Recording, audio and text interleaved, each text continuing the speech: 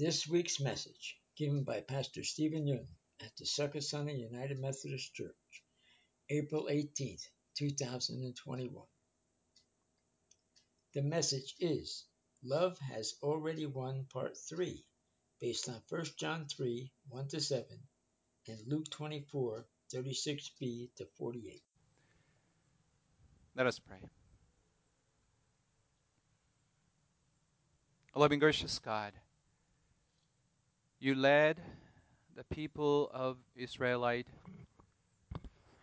through the pillar of cloud, the pillar of fire. We ask for your guidance and wisdom as we live our everyday lives. Teach us your way of salvation, your way of wisdom, and your way of truth, so we could continue to follow your Son, Jesus Christ. Come, Holy Spirit, we invite you to come and open our hearts and minds as we listen to the words of Scripture.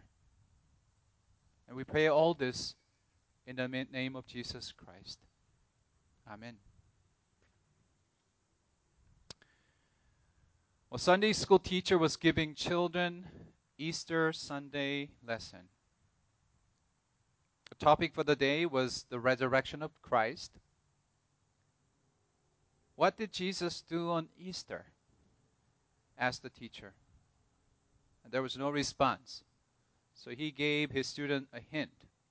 It starts with the words R-E. And one boy blurted, recycle. Of course, Easter is not about recycling, but resurrection. But friends, let's think about this connection made by the Sunday school child. You know, sometimes our children help us to see things from a fresh perspective. The connection between Easter and recycling is an unusual but interesting and worth reflecting on. You know, resurrection means to be restored to life. What about recycling? The recycling is the process of collecting and processing things that would otherwise be thrown away, but turning them into a useful product. In a sense, recycling gives new life to the lifeless, new purpose to the useless. The process of recycling has a transforming and life-giving quality. Interestingly, the life-changing, life-giving power of God was experienced and witnessed by so many people of faith in the Bible and throughout the Christian history. God called the weak, the least, the foolish, the lowly, the broken, and did great things in and through them. Think of Moses, think of Mary, think of Paul. As testified by a great cloud of witnesses, it is not true that God only calls the qualified. Rather, our God is the God who qualifies the called. God calls them, give their lives new meaning and purpose, helps them to see and rediscover their beauty and value before the eyes of God. Our God is God of recycling. Of course, it doesn't mean that God treats us as an object or by our instrumental values. Perhaps that's a big difference between us and objects. However, thinking of resurrection in terms of recycling helps us to understand what it means to fully live in the power of resurrection and how we experience the newness of life as resurrection people, especially in our relationships to the environment, to God's creation. And this is the area that many theologians have paid attention to in recent years due to increasing environmental crisis and concerns. What they suggest is three R's: reduce, reuse, and recycle. Can you remember that? Reduce, reuse, and recycle. And today is the Earth Sunday, by the way.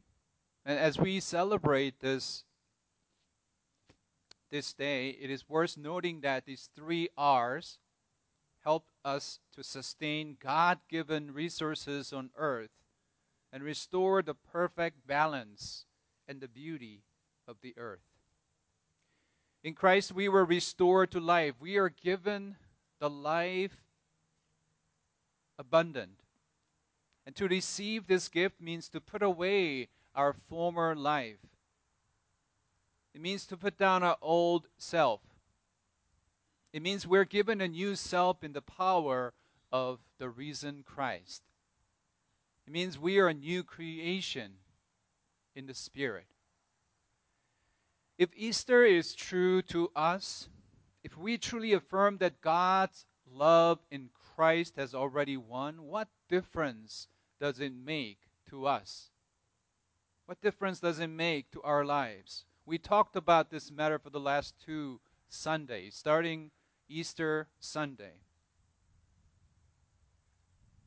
2 weeks ago on Easter Sunday, we talked about how love has won death and grief. How the love of God in Christ reaches us in the days of Friday, the times of pain, grief, suffering. Last week we talked about how love has won uncertainty, doubt, disbelief. How the love of God in Christ reaches us in the days of Saturday, moving us from confusion to community and commission. And today I would like us to think about how the love of God has already won in its battle with sin and evil. What the triumph of God, of Christ, over sin and evil means in the everyday lives of Christians, as well as in our world of brokenness. This morning we read 1 John. Sam read the letter, the pastoral letter written by the Apostle John. He wrote this letter perhaps 60 years after Jesus' death and resurrection. Perhaps he was the only surviving apostle at the time. As one of the apostles, he was an eyewitness of Christ's resurrection. The primary audience of his letter was the new generation of Christians. You know, it's always blessing to spend time with an old saint, someone who has known the Lord and walked with him for a long time. In a sense, John was a mentor for the second, third generations of Christian believers who had not seen or met physical Jesus. However, they are going through the period of great persecution. They were wrestling with declining commitment, false teachings based on cultural ideas and philosophy at the time. What John does in this letter is to remind that Christian discipleship is a journey to walk in light and grow in love. Let me say that again. The Christian discipleship is a journey to walk in the light and to grow in love. These are the two main themes, two key words in the letter: light and love. In chapter 1, verse 6, John says, if we say that we have fellowship with God while we are walking in darkness, we lie and don't do what is true. But if we walk in the light as he himself is in the light, we have a fellowship with one another. And the blood of Jesus, his son, cleanses us from all sin. So what does it mean to walk in darkness according to First John? He explains this in verse 2, chapter 2, verse 11, saying, "But anyone who hates a brother or sister is in the darkness and walks around in the darkness. They do not know where they are going because darkness has blinded them." And this letter, John wants to help and encourage the Christians to stay on course in their journey of light and love. Of course, John is not naive about the dark, ugly reality of sin and evil that the first century followers of Christ had to face. And he shares with the early Christians some fundamental, practical tips and guidelines for the journey. Now, ultimately, this journey is a process to grow in love. And we know this journey involves growing in love through the days of Friday, through the days of Saturday, through the days of Easter, the moments of victory and joy, the moments of pain and suffering, the moments of confusion and doubt. We all grow throughout those moments. This journey will begin with God's love. In 1 John chapter 3 verse 1 it is written, "See what great love the Father has ravished on us, that we should be called the children of God." And that is what we are. God calls us the children of God. And that's only the beginning. We know that. Again, it's a journey. It's a journey to grow in love, grow in the awareness of God's love, and grow in the capacity of loving God and others. The love of God that restored Jesus to life from the tomb leads us and encourages us to confront the sin and the evil, the hardness within our heart, as well as in our world. We don't know how we will end up. As John writes in verse 2, what we will be has not yet been made known, but because of the risen Christ, we know that when Christ comes again, we will become like him, pure, free of sins. But let's face the reality. In our contemporary American culture, it's not popular to talk about sin. Yes, people have bad memories of the misuse of the term in their families and congregations. The damage caused by its distortion of God as being punitive, judgmental all the time. We cannot deny the history in which those with religious political power took advantage of the term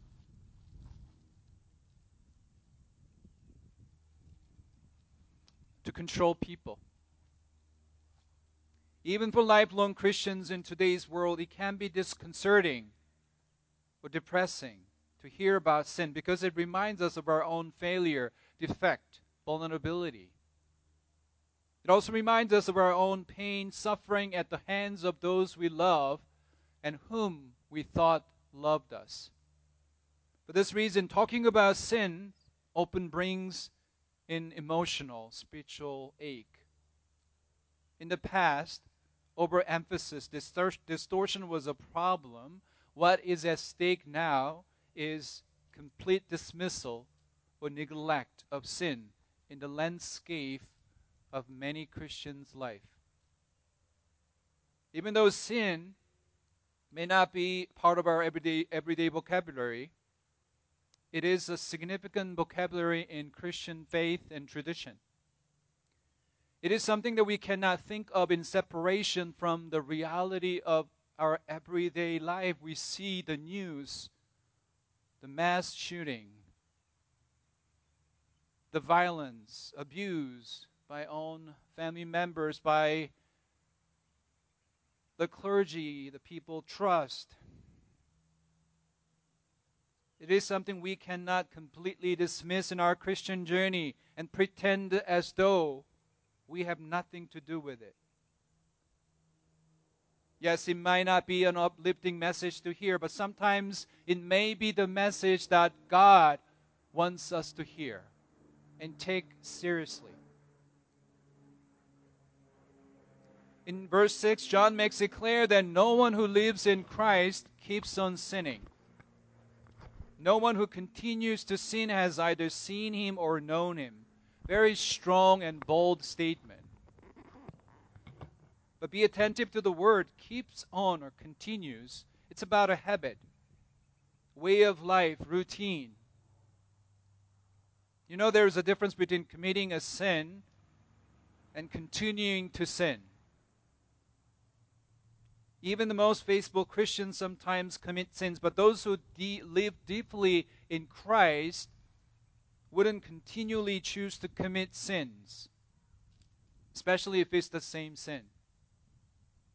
In this letter, John reminds us that Christians, as a children of God, will be characterized by those who stop sinning, repenting, and continuing the journey to grow in love. And this is how we discover that the love of God has won sin and evil and continues to win. Of course, we may be losing the battle sometimes. Many times doesn't begin with a big thing, a big temptation. It happens more subtly. Political theorist, philosopher Hannah Arendt saw the war crime trials of Adolf Eichmann, who was the Nazi operative responsible for organizing the transportations of millions of Jews and others to various concentration camps in support of Nazi brutality.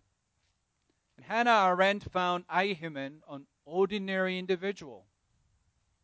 He didn't seem like an amoral monster, a villain, serial killer appearing in the movies.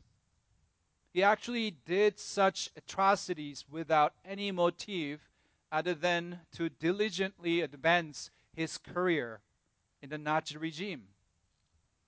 In her own words, he was the terrifying normal.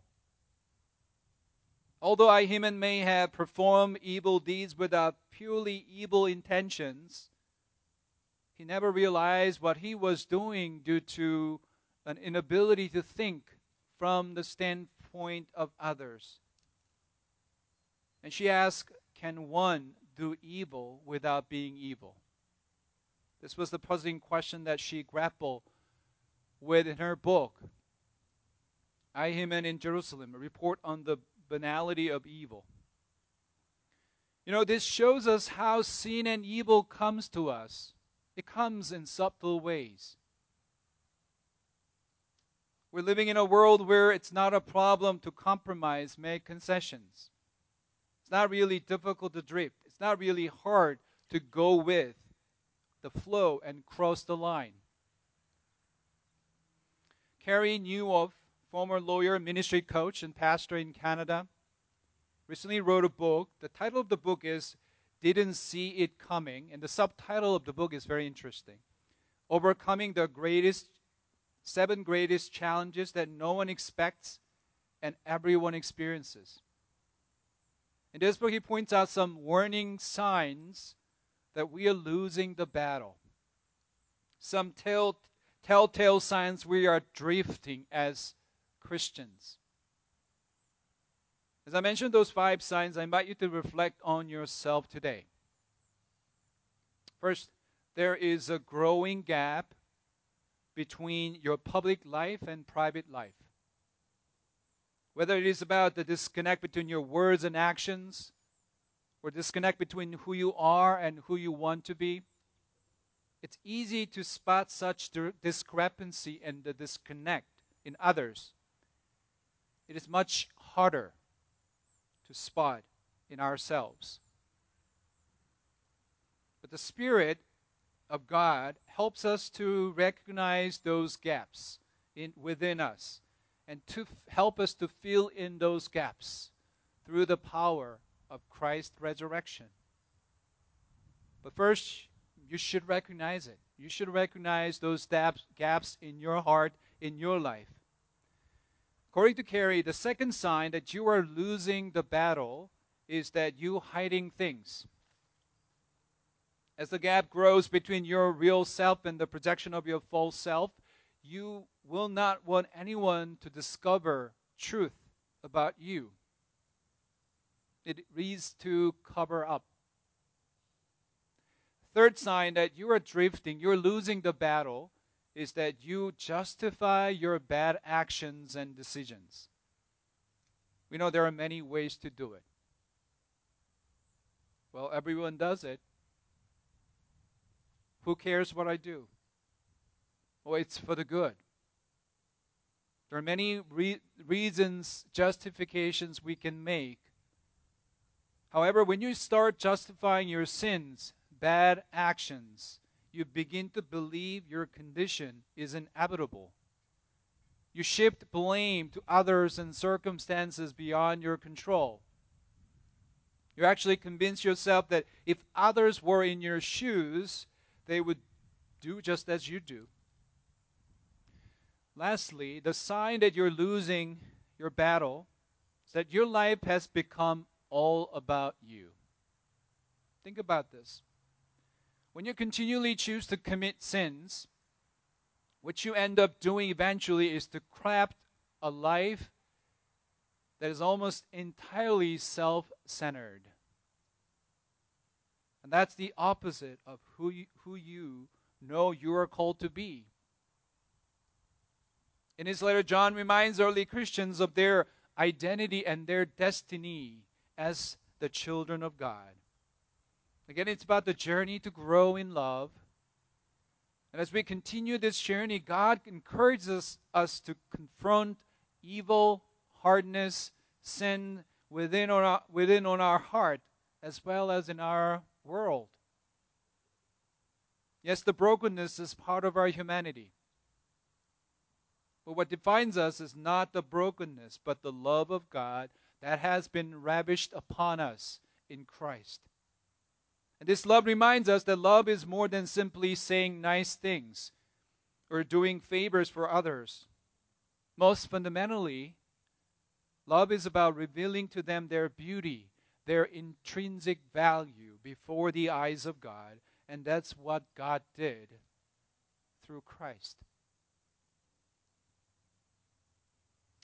One Christian who worked with people with disability for many years wrote a memoir, and he said, quote, "As I worked with them, I began to see the hardness of my heart. They were crying out simply for friendship. I didn't quite know how to respond because of the other forces within me, pulling me to go up the ladder. They have been teaching me that behind the need for me to win, there are my own fears and anguish. The fear of being devalued and pushed aside, the fear of opening up my heart and of being vulnerable, feeling helpless in front of others in pain. As we faithfully follow Christ in this journey, we come to discover something which I had never confronted before, that there were immense forces of darkness and hatred within my own heart."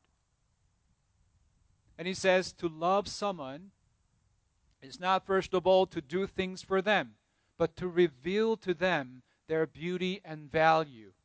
To say to them through our attitude, "You are beautiful. You are important. I trust you, and you can trust yourself." Friends, in this journey to grow in love, God encourages us to confront evil and hardness within our own heart. And I hope and pray that God teaches us this same powerful truth as we seek to love others, especially those who are different from us, those who have opposing views than us, and those who need to hear the gospel that they too are the children of God. One theologian said that one reason why people find it difficult to believe in Easter, to have faith that the resurrection of Jesus Christ is true, is because if the resurrection is true, then their lives would have to change. It is because it would mean that they would be living in a whole new world. They have to change how they see themselves and see others. They have to adjust their lives accordingly.